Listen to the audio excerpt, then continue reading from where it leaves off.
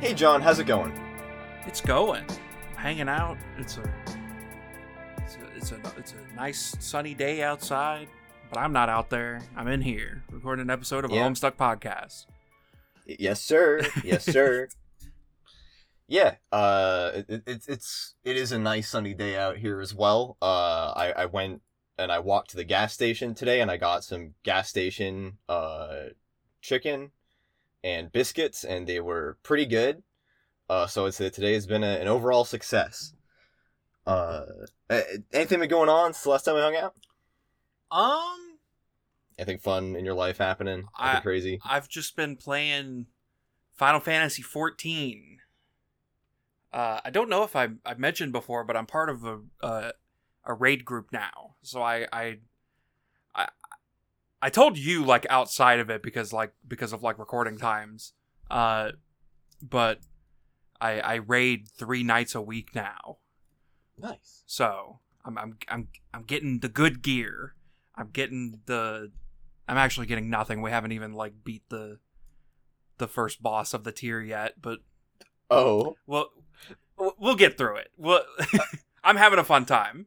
Okay, well that's good to hear. So I'm used to so in Destiny, when you do a raid, you sit down and you do it. Yeah. And if your team sucks, which sometimes I've been in a lot of teams that sucked. I've gotten a lot of teams together that sucked. Sometimes you have to take a break and come back and do it the next day. But the notion of getting stuck on the first boss just fills me with utter dread. How does that work? I'm sorry, I zoned out. What did you just say? The idea of getting stuck on a first boss in a raid or a dungeon encounter fills me with dread. How does that work? Or how long does it take to clear one of these things in Final Fantasy? Well, I haven't done a Destiny raid yet. Well, I did one back during Forsaken when I played for the first time. I think I was. I pulled you for a raid 3 years ago. Yeah, once, and you were on ad clear, I think. Yeah, I was just there. I didn't know what was going on. There was a funny sparrow race in the middle of it. That's all I remember. They took that raid out of the game. I wish they would bring it back. Damn. But FF14 bosses are a dance. There is a... you can fully map out, everything everyone has to do. Mm-hmm. And it not be, a surprise. If someone, fully memorized, where they need to stand, on in the room, they'll survive. So it's, doing an FF14 fight is pretty much just trying to figure out where you need to be at what time. Cause FF14 is very rigid, coming from WoW, if you picked a certain class, there was a lot of, you could personalize it, and, cause, there were, abilities that, the skill tree that was in WoW, and, you could get certain abilities that other people didn't have. There was a lot of, do it your own way, do it how you want to do it. But in 14, if you have 4 dragoons in the same room, they're all doing the same exact thing. It is fully constructed to be a certain way. And the encounters are the same way. Everybody's just doing their own personal little dance, and then they're also doing the big dance. But as far as getting stuck on the first boss, the way raids are constructed in 14 is it's all queued content. But the raids aren't a big dungeon. They are broken up into there's 4 bosses per tier. And you can technically just queue for whichever one you want, because after you finish the normal version, which is what you typically do just with randos, you get the ultimate version, which is what you typically do with a planned team in a Discord call or whatever. You could theoretically just queue for the last boss if you wanted to, and just do it out of order if you wanted to. That's awesome. Because it is each individual queued instances. So like if we were stuck on the first one for a really long time and we were just like, fuck it, we could just queue for the one after that and hypothetically like get it on the first pull. So like it's yeah. That's how raids work. This is all like very. I feel like Destiny being my only real dip into MMO experience has given me a very skewed outlook on how other games do these things, because this just sounds like a whole job to me. The funny thing about that is I watched a documentary about FF14. I think it was NoClip who did the documentary. Yeah, I've seen a couple of their videos. They're really good. Yeah. There was an interview in the FF14 documentary. I think it was with Yoshi P, the director of FF14. Mm-hmm. And he said that FF14 is fully constructed to be a game that acknowledges that the real life exists. So like it like they don't want people to like be doing. They don't want people to be stuck in the same thing for like hours on end. Like, an instance will automatically end, I think, after 70 minutes, 90 minutes, somewhere in that range. Like, so like it kicks you out if you can't clear. Yeah. Okay. And I think you can technically just go ahead and queue again. But we don't do that in the raid group. I don't know if you can because this is my first time doing FF14 raid content. Mm-hmm. But it does automatically kick you out. And they're really short encounters if you know what you're doing. Like, you can, like, beat the boss really quickly, get everything tidied up, be done with raid night in, like, 20 minutes. Yeah, like, no encounter in a video game is going to take, like, over an hour in one try, unless it's, like... Yeah. That boss from, what is it, Final Fantasy 13 or whatever, that's like, yeah. Oh, this shit is just for sickos. Yeah, but it goes back to, like, why the raids are broken up that way. Like, they don't want people to be doing this giant raid instance where, like, if you don't get far enough, like, it ruins your whole week. Like, I don't know. I like the way 14 does its raid stuff. That makes sense. Like the other end of it being like where it is in Destiny, where it's like you run through like 5 encounters with your team back to back. Yeah. Like that is grueling. So, to me, like the after 70 minutes it kicks you out sounds like a punishment. But it sounds the way that you're describing it more like it's supposed to be like a really aggressive version of those like Wii game notifications that like are like go play outside every 20 minutes. Yeah. I also think it has to do with the fact that the servers for instance content are on like a different thing, and they don't want people to like go into an instance and then idle in there and then just take up server space. Because it's the same with like dungeons. Any instance content has a timer on it. Yeah, I guess when you are also like the biggest MMO, you gotta fucking worry about your hosting space. That's also a pretty valid concern. Yeah. All right. Enough about gaming. Yeah, enough about gaming. I forgot to mention something last episode that I wanted to talk about. All right. I'm reading books again. Holy shit. I rereading the epilogues like awoken something in me, and I was like, I really want to get back into reading books. And so currently I'm reading The Hobbit. I haven't finished it yet because like I checked it out for like my vacation, and then like on my way back I was planning on finishing it, but I was just like really sleepy, so I slept the whole way home. Yeah. So I'm probably going to finish The Hobbit this week. Never touched Lord of the Ring content before. It's been a journey. Gandalf's a funny guy.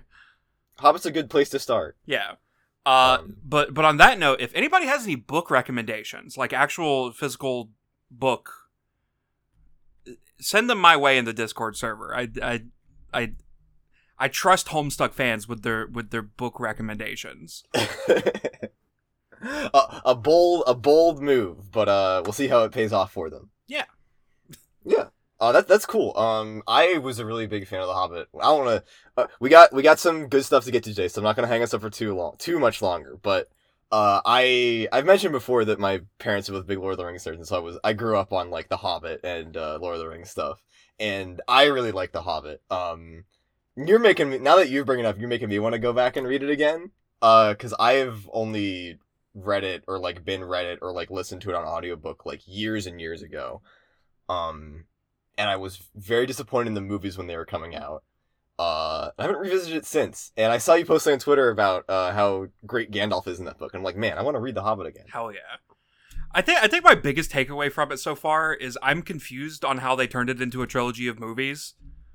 The way people talk about the actual Lord of the Rings trilogy, like, I can kind of like pick up like that working as a movie.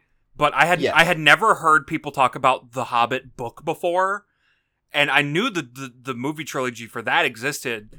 But as I've been reading through it, it feels like I'm reading a Saturday morning cartoon, not a grand blockbuster epic. Like I've been very confused. Like I think about it, I'm like, how did they turn this into movie? This is kind of the core problem of the Hobbit movies existing at all, is that, like, the Lord of the Rings is a very large, very long, very voluminous trilogy of fantasy novels that put you to sleep reading them. They have so many words in them. Yeah. And there's just a lot of words, so many words constantly.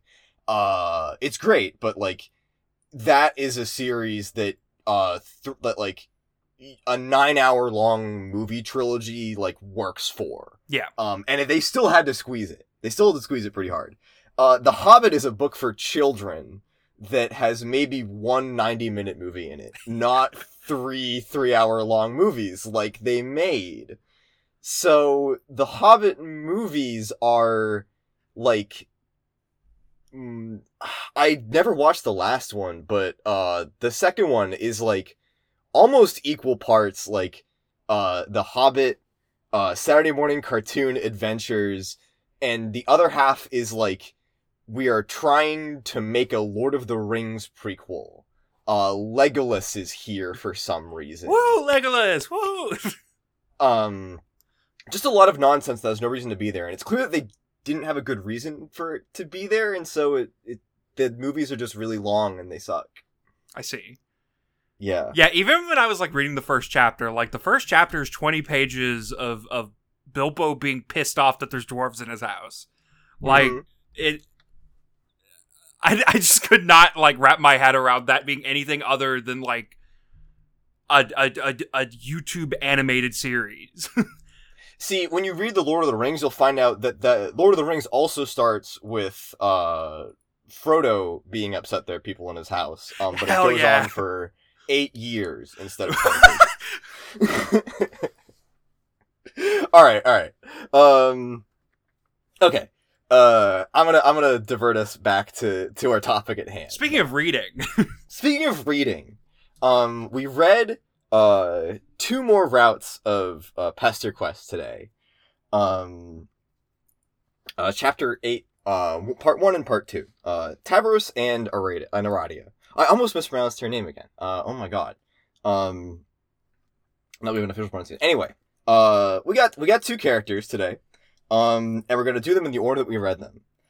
So without any further objections, shall we kick off into the recap of Tavros? Hell yes. Alright.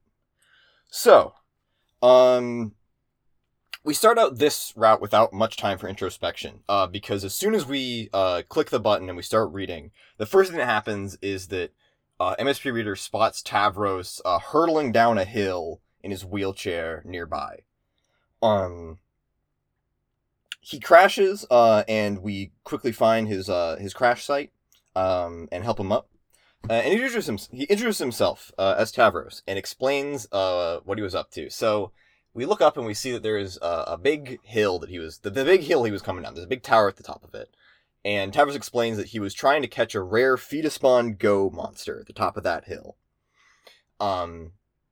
Emissary Reader, always valiant, offers to help, and we get to work pushing Tavros up the hill.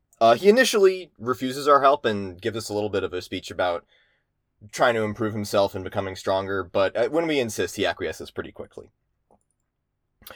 So we push Tavros up the hill, and we get the monster, and Tavros thanks us. MS Reader, to their surprise, learns that this was in fact a phone game and not a real monster we were going to go hunt. Let's see. We offer Tavros a quick zap home, and he agrees. And we go to Tavros' hive.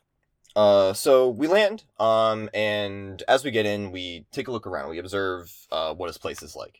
It's kind of barren, not a lot of decorations except for Pupa Pan posters and his various prints of, sexy fairies who look like Vriska. And countless Feedaspawn cards littering the floor.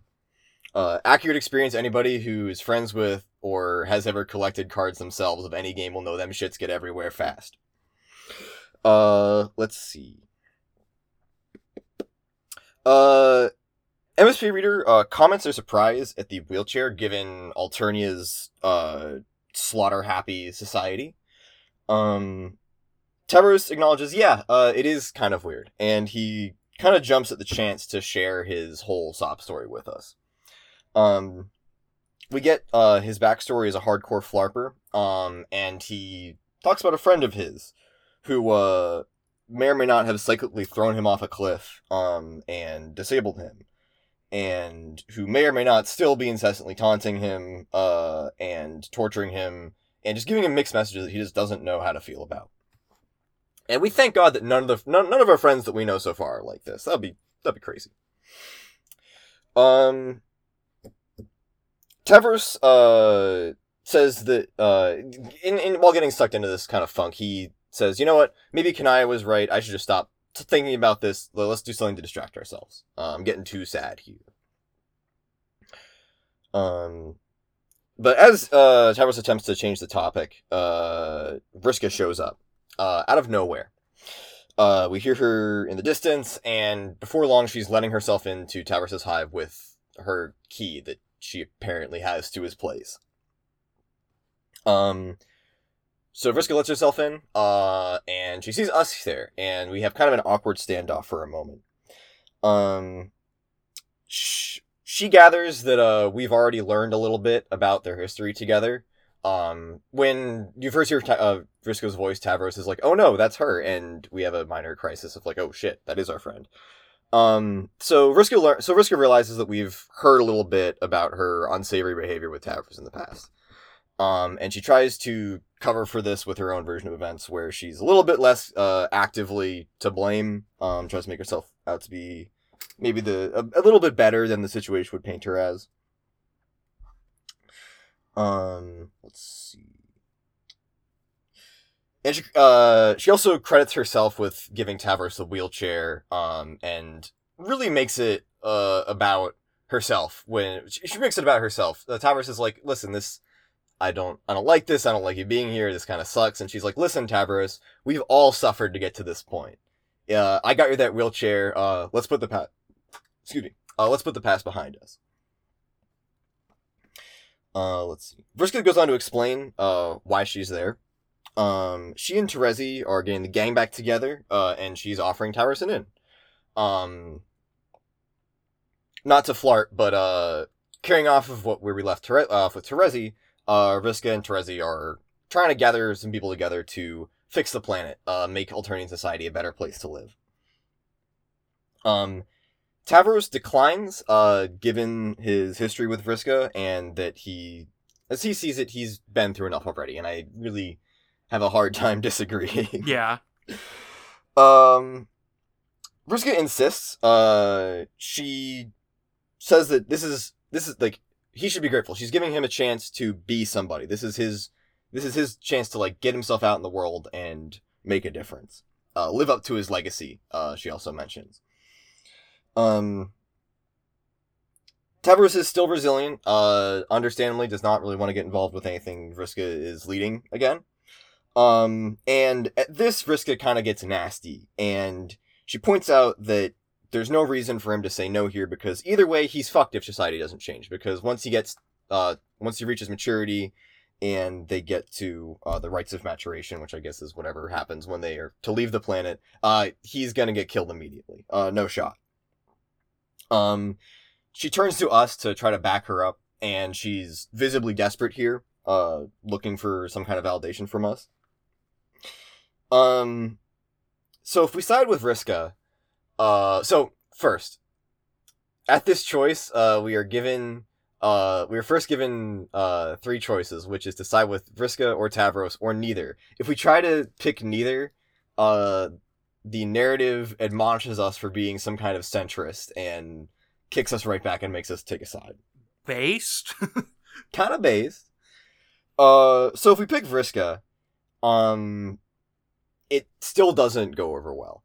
Tavros just clams up, we can't get through to him, and we end up just leaving him out and going to go hang out at the arcade, with Vriska, which does sound like a pretty good time. Yeah. But, kind of a dick move. So if we start with Tavros, let's see. If we start with Tavros, MS Pre-Reader reflects on how Vriska here is just kind of continuing the cycle of abuse that we've seen so often on Alternia. We comment that, like, this is how Vriska was raised, this is what she grew up with. Even though she hated her mom, this is all that she knows. And so her attempts to make Tavros better through tough love or whatever are just not what he needs right now. And we ask her to take a step back and see that. And just ask herself if this is really what Tavros needs to help himself right now. And maybe the best thing that she could do is just leave him alone. Vriska does not take this well. She spits back at us that our defense is futile and we're just living in a fantasy land. She says that we're doing little more than enabling him, and throws Kanaya in under the bus with us, just as dismissively. And she throws that out there and then stands around awkwardly for a couple seconds and leaves. Tavros notes that went well for a Vriska encounter, and he only feels a little bit awful about his entire life. We try to console him and tell him that it's not his fault that she's like this to him. Tavros suggests that we play some Fetus Spawn as a distraction, but as the game goes on, it becomes evident that his heart just isn't in it. We ask him if he's doing alright. He straight up says, no, I'm not doing okay. And he goes on to mourn the relationship that him and Vriska have. He talks about how they used to be buddies, and how great it was to have a positive relationship before everything happened. But now that things have gone the way they did, he hates himself for not feeling the kind of animosity towards Vriska that he feels like he should feel. He wants to hate her, but he can't bring himself to feel that way. Let's see. So we consider what we can do to help Tavros here. We think about what options do we have at our disposal.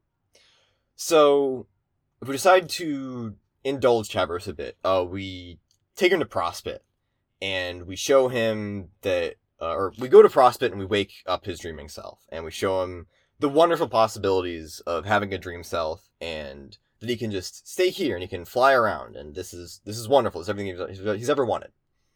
And the way that it pays off is that Tavros decides that he doesn't want to go back, and MSP Reader, we don't feel like we have the tools to really deal with this, and so we decide to just let him. So the bad end for Tavros is he spends the rest of his life sleeping at his computer while his friends try to get in contact with him, I guess. Damn. If instead we decide we think, like, what can we do to, help? What can we do to help Tavros in the here and now?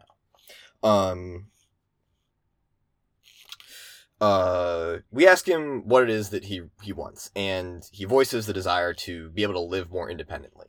We know that Tinkerbell isn't really capable of much, doesn't really seem to have much in the way of friends who can come over very often, besides Vriska, apparently. So, maybe, let's make Tavros' daily life a little bit easier. So we bring up Kanaya, and we zap her out to Tavros' place. And we get to work on redesigning Tavros' home to be more accessible.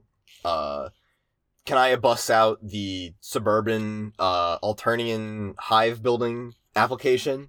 And altogether, we redesign Tavros' hive to be, easier to use for him.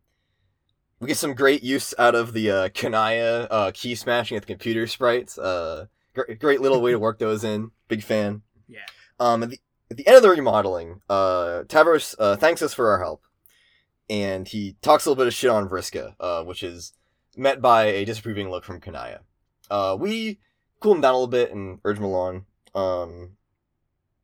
And he thanks us, and he offers some post-construction gaming sesh.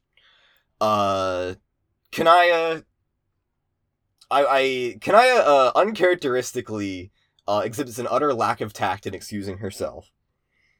And Tavros interprets this as her liking him, which is very funny, and a great reminder that we're talking to a little kid here. We reflect on what some friendly support and money can do for somebody, and we partake in some celebratory fetus bond with Tavros. And that's the Tavros route. Hell yeah. Alright. What do we think of the Tavros route? Fetus spawn go to the polls. True!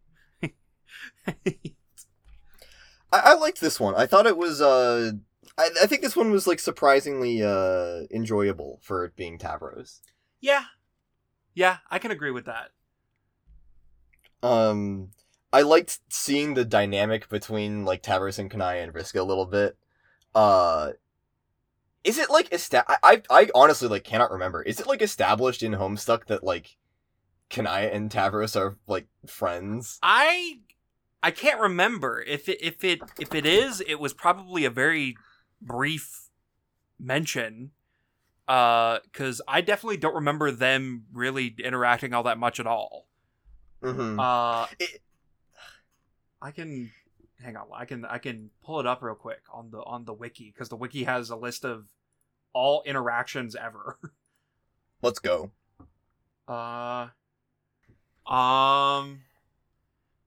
It looks like they interacted once in.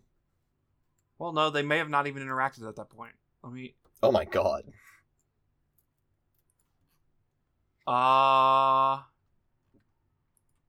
Surely if we just search, There was a brief moment in Act 6, Intermission 5, where Tavros Sprite and Kanaya interacted. That cannot be the only interaction that Tavros and Kanaya ever have in Homestuck. I'm not seeing seeing her symbol anywhere on Tavros's Pester Logs list. That is incredible. Okay. Alright, I like what PesterQuest has done in establishing this dynamic. I think it's fun. Yeah. Now,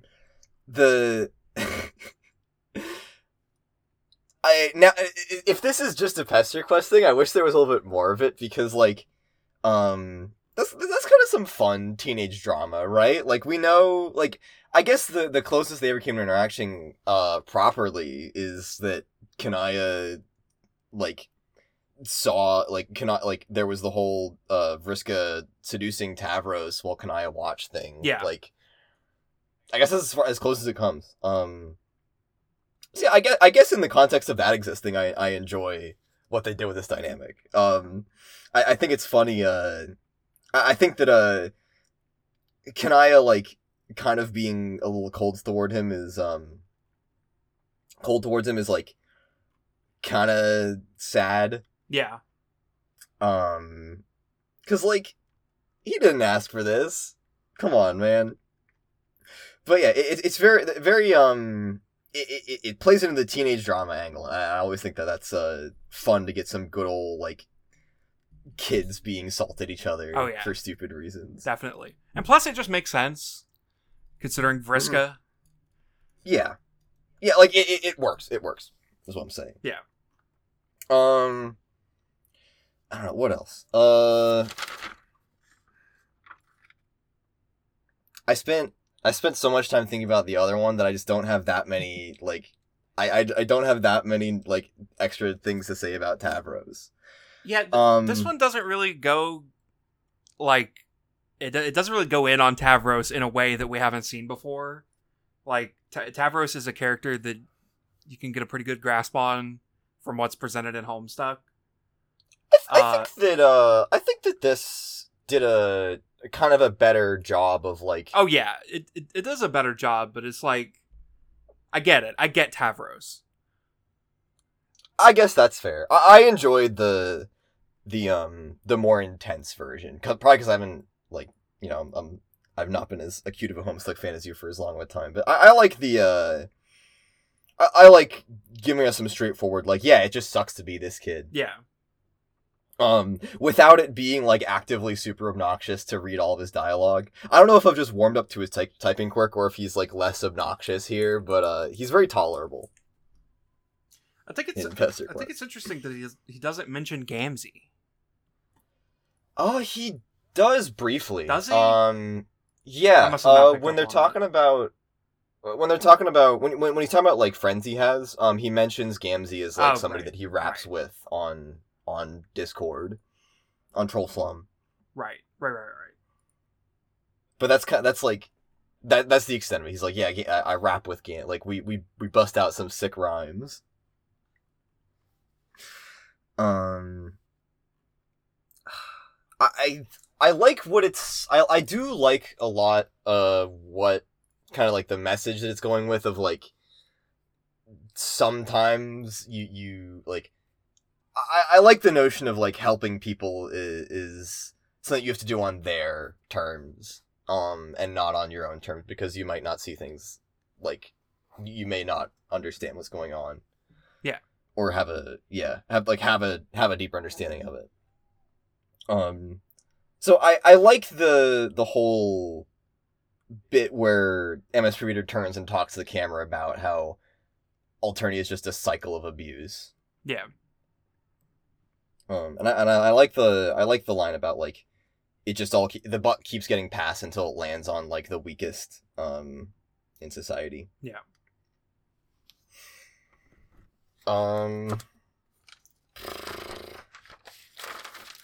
Yeah, I don't know.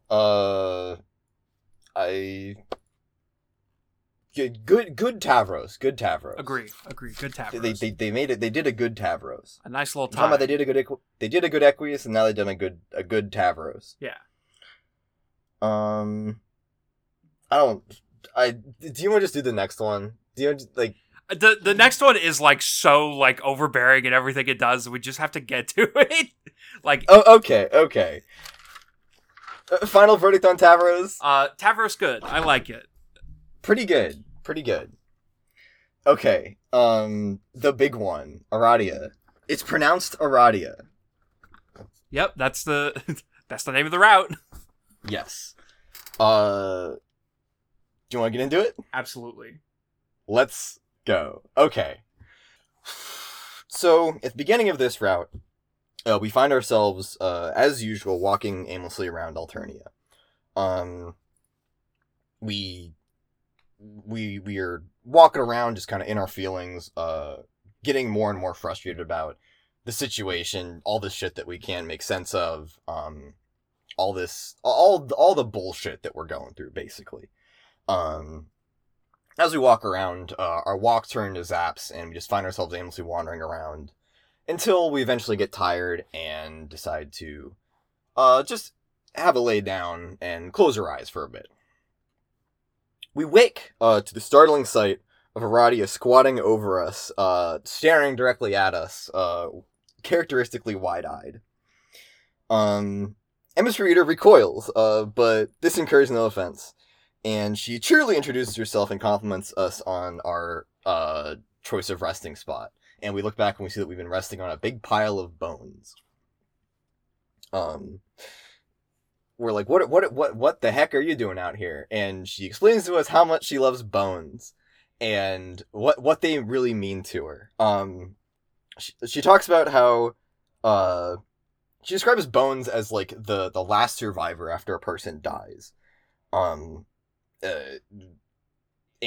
how at the moment of your death, everything that makes you leaves you, and all that's left are your physical remains, and that's what bones represent. And to her, that she sees that as a kind of perfection she sees it as a kind of perfection is how she describes it. I can't really explain it more than that. I guess what she's getting at is this is like a testament to like the finality of death and like it's absolute, like the absolute of death. Yeah.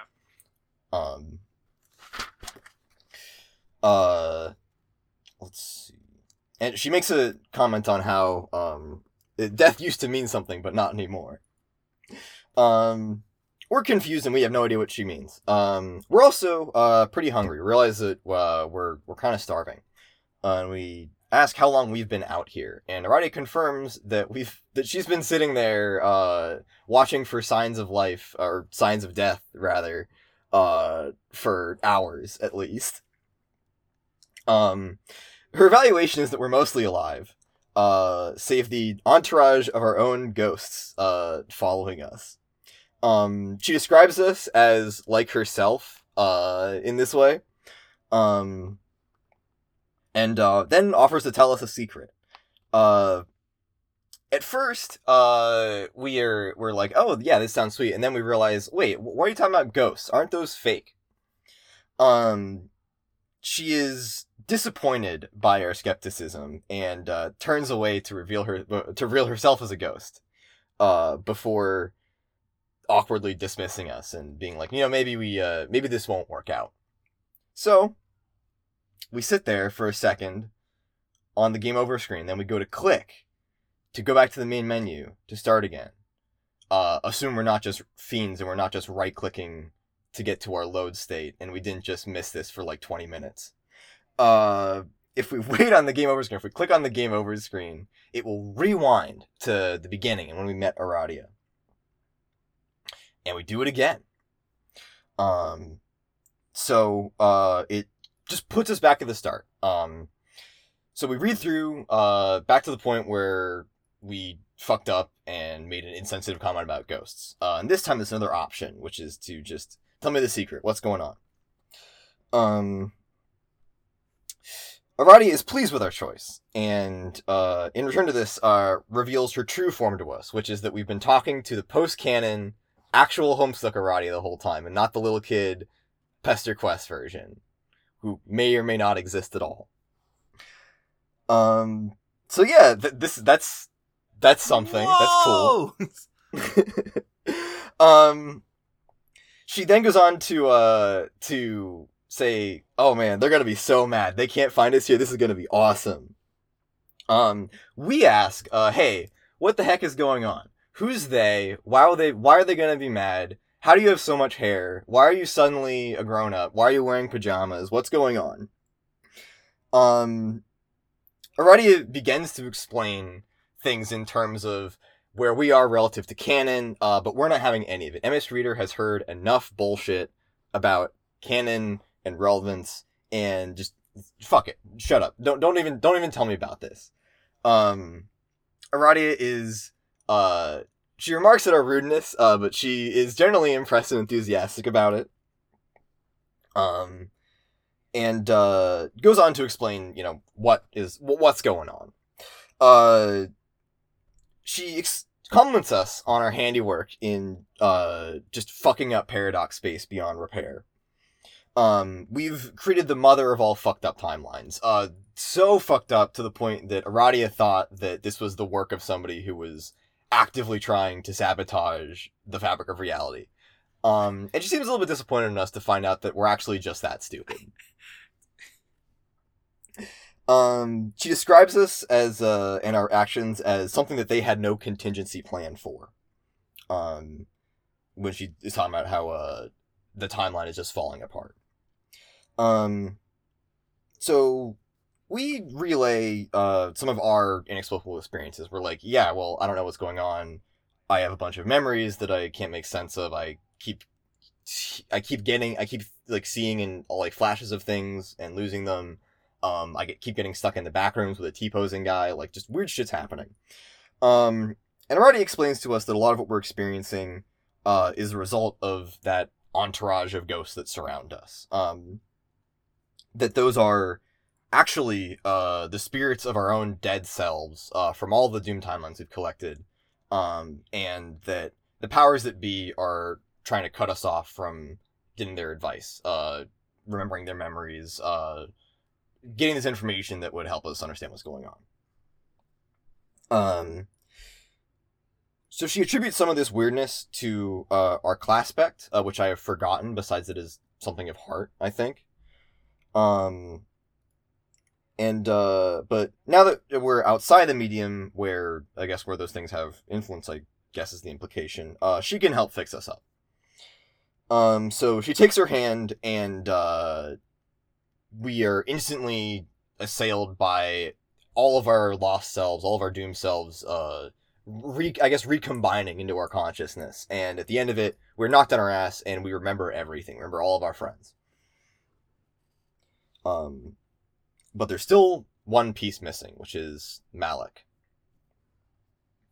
We reflect on all of our friends, all of our lost memories are coming back to us. We get weirdly misty-eyed for hot dogs, and fucking around with D-Men. A nice little trip down memory lane. So now their memories are restored. Aradia propositions just for what she wanted to get in contact with us for in the first place, which is, hey, do you want to hang out and just fuck up the timeline together? If for some reason we decide to say no to that, we instead go and try to zap to our friends, from FriendSim. And each and every time we find ourselves unable to.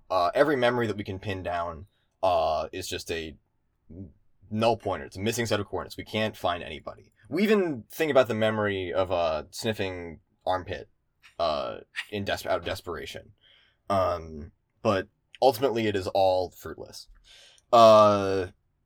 And we find ourselves just back out, hanging out in the furthest ring, with nobody but Aradia and a big ol' horror terror hanging out. We're understandably heartbroken, and Aradia, consoles us a bit, and it's like, hey, it'll be okay. Like, does any of this really matter? You want to hang out with this big space monster for a bit? And we think about it, and we're like, you know what, that's not too bad. Let's hang out with the big space monster for a little bit before she rewinds us back. Hell yeah. And rewind us back she does. So if we instead decide to accept her offer and go apeshit with her, we go on a little tour of just minor ways to destroy the timeline. Signing the kids up for phone plans here, dropping a Carcat sickle here, stealing Vriska's lipstick, there, like, just all these little minor things that add up. And as we go on, we begin to feel, the crack, in reality forming, so on some level, subconsciously.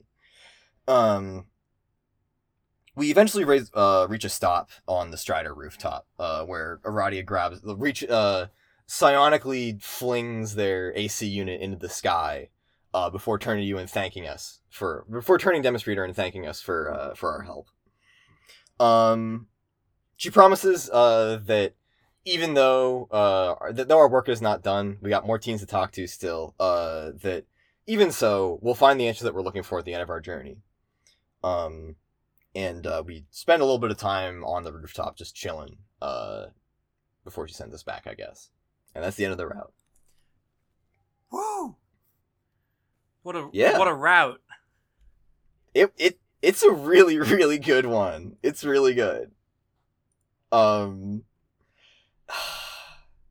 Man, where to start? I think the first point we could start at is like, what else could they have done besides this with Aradia? Pretty much. Because in case we've all forgotten, Aradia was dead at this point in the timeline. So, I consistently wonder, like, what in another timeline what this route would have looked like just hanging out at Aradia's grave, meeting her ghost, maybe. I assume that you would meet her ghost. I think the most extreme version of it would be MSPA Reader trying to, like, stop the cycle of revenge. Oh my god. Which would have been crazy. But I don't know, this is good. I like this. I like seeing this Aradia. It's good. I really liked it. I really, really liked it. Yeah, I think something I was thinking about as to that point is that, like, Aradia is not a character you can easily define by her relationships in the story. Yeah. And I think that that's really what makes this the proper choice. 'Cause, like, when we get there in Homestuck, like you said, like, everything has kind of already happened. Like, at this point in the timeline, she's dead. The whole Flarp incident has transpired. And we've probably spent enough time on the Flarp incident with Tavros already. Yeah. And I think that, like, what makes Aradia an interesting character in Homestuck is what goes on to happen with her after that. Like, I think that the fun and, like, likable part of Aradia is, like, her self-determination and, like, her going god tier and what that means. And then, like, the random shit she gets up to after that. Like, I'm glad that they didn't try to, like, let us get to know Kid Aradia. Because I just don't think that there's a ton there. Yeah. Whereas with this, like, I'm just so happy that they went with this. Oh my god. I think that, like, Aradia has become a very, very interesting character in Homestuck, like, in total. Like, I always complain about how she never shows up, but when she does show up, it's really interesting and cool. And I think this was the best way to, like, handle that, where it gave us some more just kind of personal time with the character that we know that we just haven't had enough personal time with yet. Yeah. Oh my god. Okay. I'm gonna just keep, it's not gonna be coherent if I keep going on. You say something.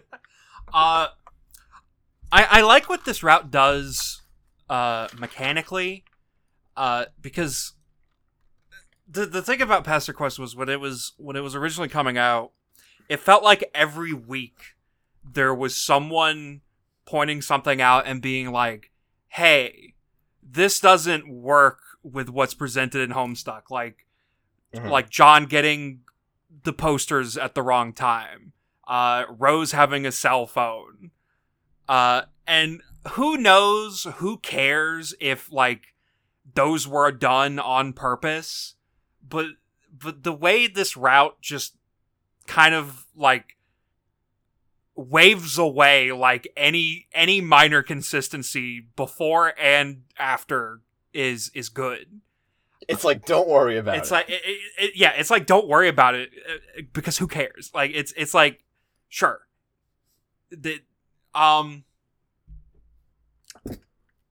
Also, I like that this has now pushed Pastor Quest closer to, like, epilogue-y content. I like that. She starts, like, explaining, like, what's going on, and then we're like, no, don't. I love that. It's so good. Yeah.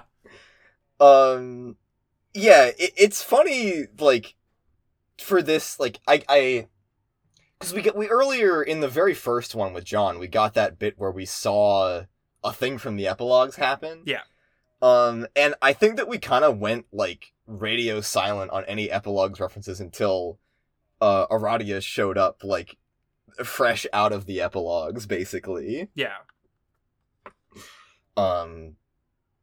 Or at least, like, that's how I'm interpreting this. I guess it could be a completely different thing, but it's the same. I mean, it's the same character. It's kind of not clear whether this is pre-epilogues Aradia or post-epilogues Aradia, because like she spent an indeterminate amount of time like in the dream bubbles, just kind of like hanging out in there.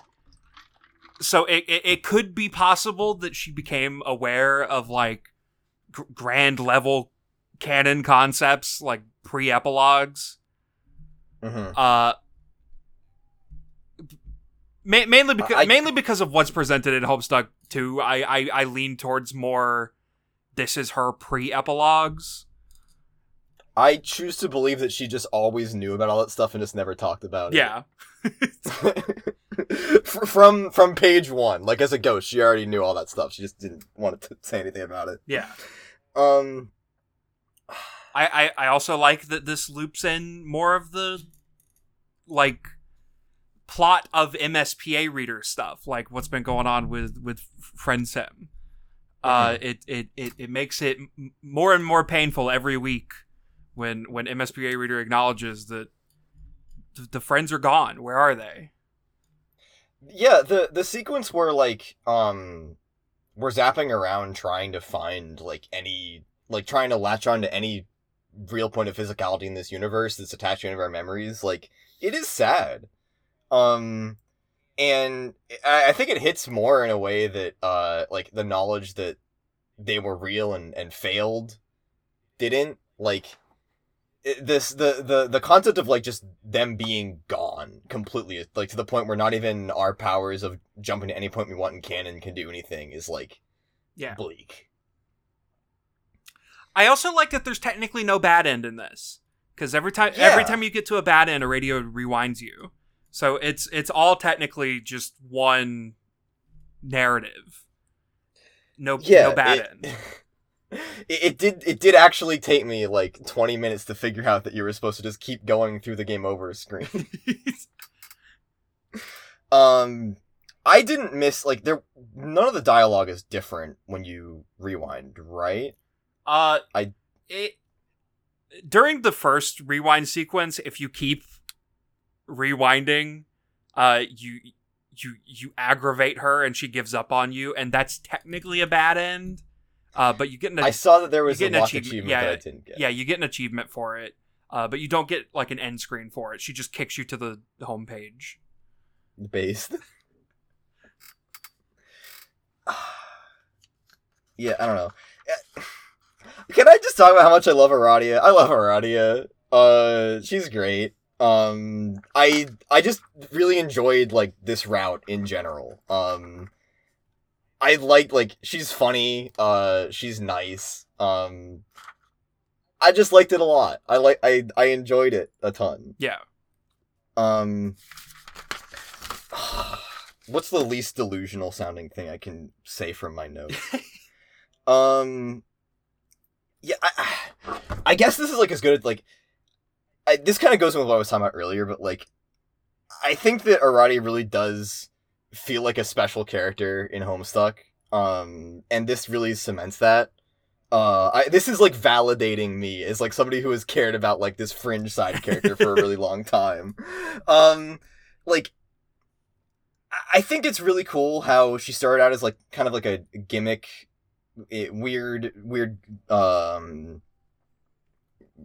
would you like her arc going from like, oh, she was dead already, like, oh, she doesn't have a like dream self, like all this weird stuff, to like her becoming like a mythological figure in the medium's cosmos. Yeah. Like I love how that she's ended up at this point. I like that I really like how this works with like what they did with her in Homestuck, as well as like she takes on this kind of role as like the like a she's like a Karen figure, like escorting the dead to the afterlife, or like just guiding the dead. Yeah. And I like that as like I like this as like an extension of that a lot.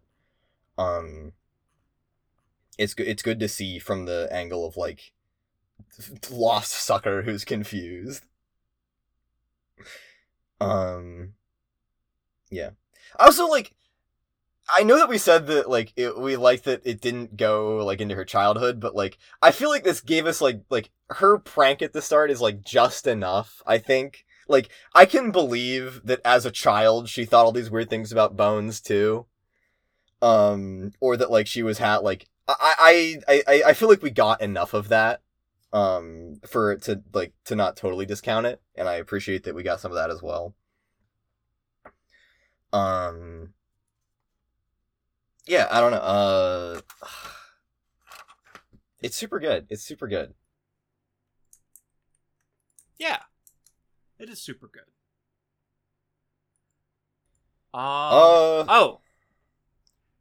Sure. On the note of MSPA readers class spec, it wasn't ever actually confirmed that MSP reader is a heart player. That's just been like the biggest theory on it. We still don't know what class spec MSPA reader is. While I was like reading, while I was doing that, like I thought like, don't we? I thought for a moment, like, don't we know this already? And so I was like, all right, I forgot. Sorry, guys. But yeah, I assumed they're a heart. I think it's pretty easy to read that they're a heart player, because Aradia also makes a comment, like, directly in reference to our class spec that, like, where we are now is where there's the least barrier of resistance to the, like, our other versions of ourselves, which is a very heart player thing. Yeah. Yeah.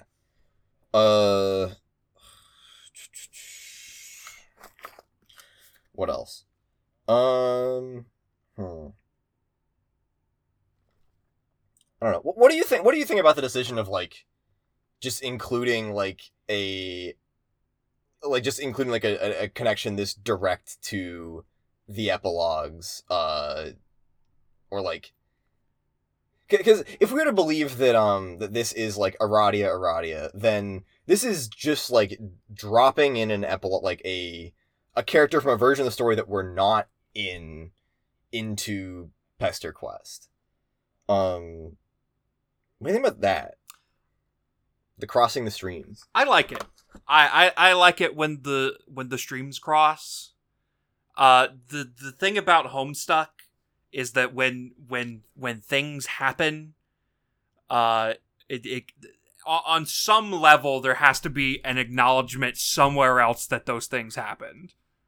Mm-hmm.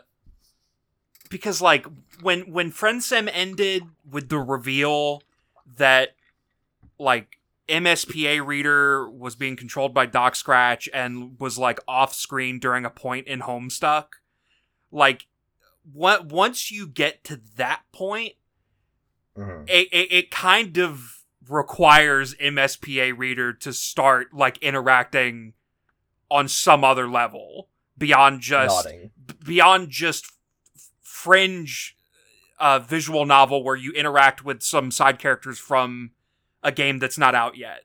Like it, once you look at us and say this character was here reading Homestuck in the other room at this specific point on this page, yeah, like, and then you start the sequel game with MSPA reader interacting with the Juju that like rewrites canon. Like it made sense to me that like at some point the stakes were gonna get like way bigger and start interacting with other shit that was going on. Uh-huh. Like I like it. I like stuff like that, and it just makes sense to me. Uh-huh. Yeah, I'm glad we're on the same page. I feel like that's kind of a one of the few things I've like actually seen firsthand complaints about, which I guess is easy, is like people don't like the bleeding of things into each. Yeah, I don't know. I like it a lot. Yeah. And I think that like Arati is probably the perfect character for it, because she is like the like this guide figure. So if anybody's gonna show up and be like, hey kid, here's what's going on, it's a good choice. Yeah.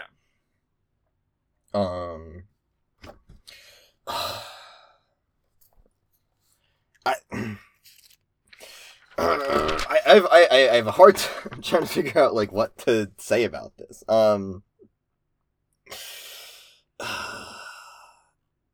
The Okay, I have one more like kind of delusional sounding Aradia fan take. Okay, I promise this is the last. This is All the right, last one. lay it on me.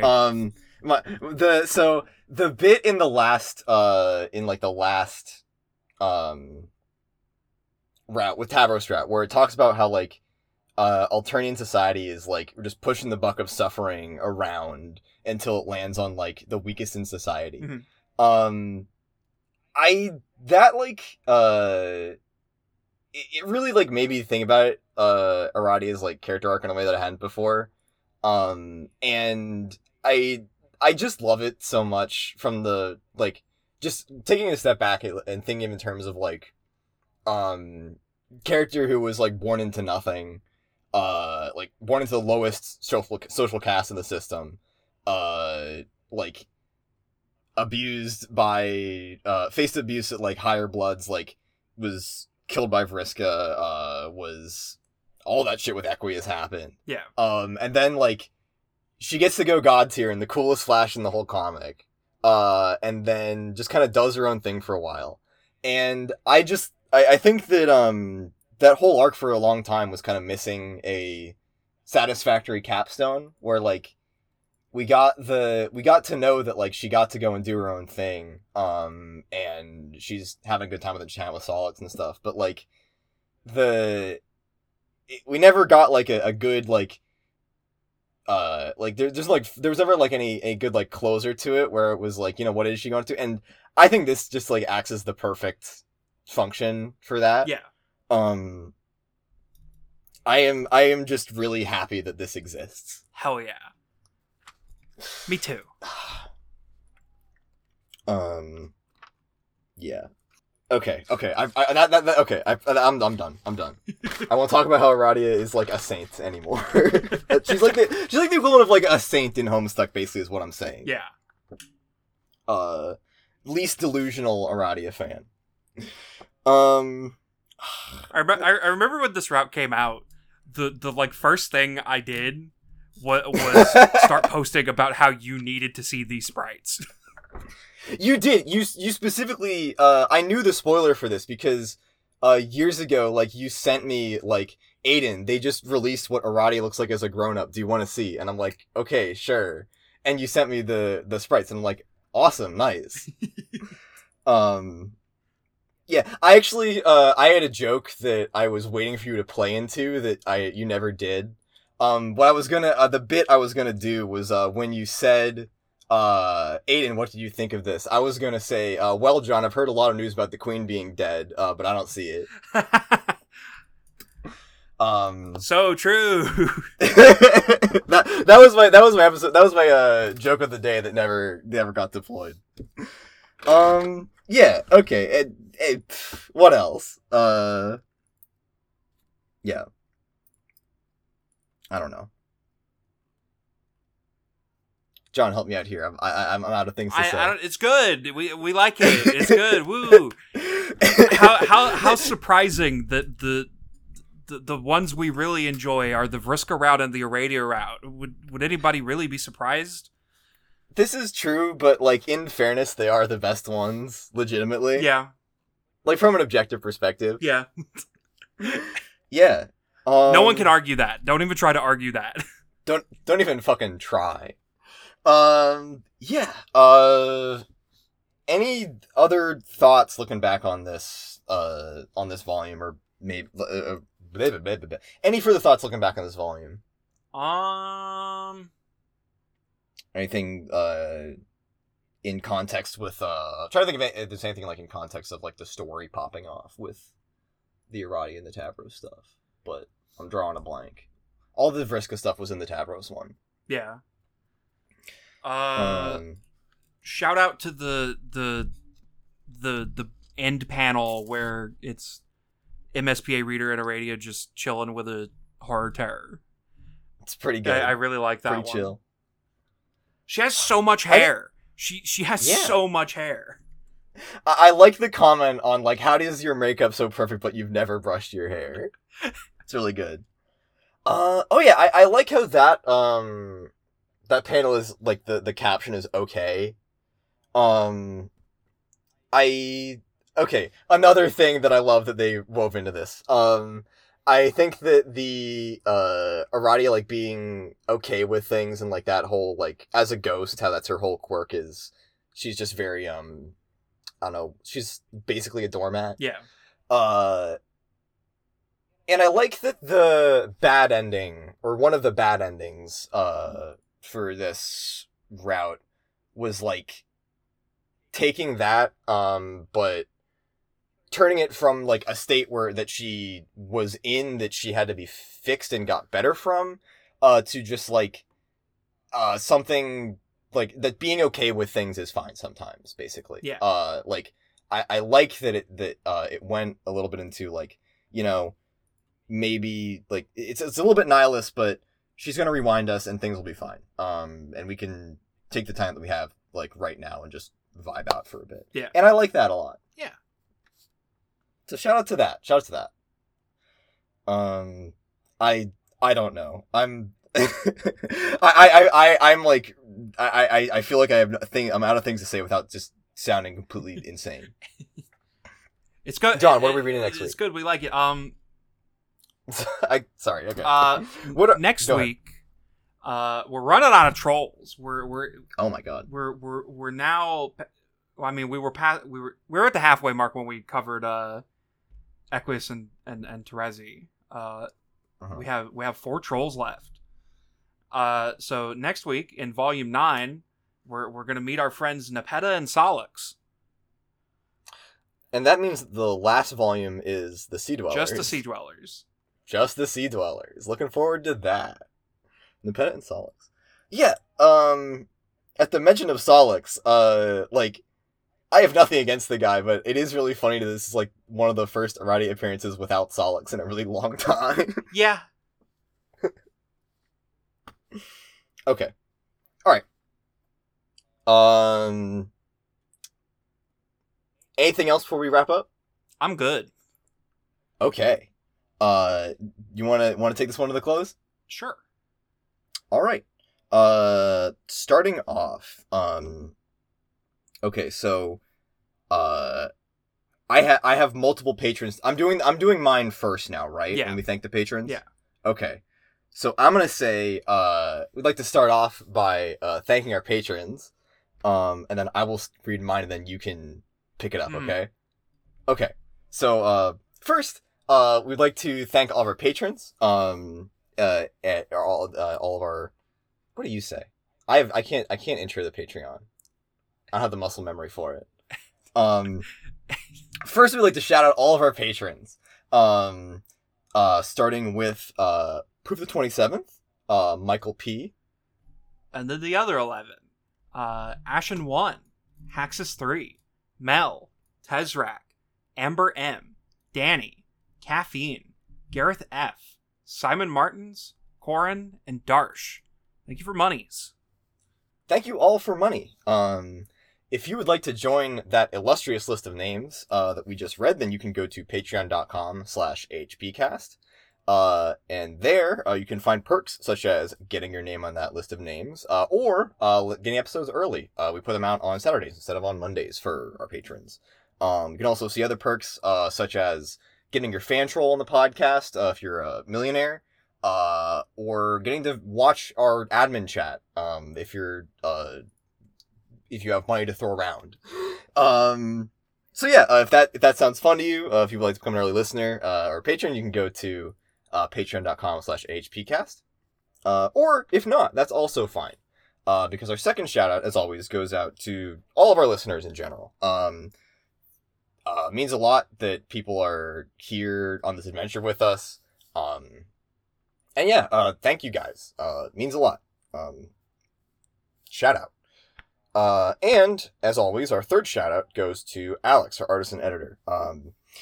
Alex does all the hard work around here, all the editing, in all the work that doesn't involve just talking into a mic. It's pretty cool. So thank you, Alex, for all that you do. And with that, we will see you next week with Volume 9 of Pester Quest. See you around. See ya.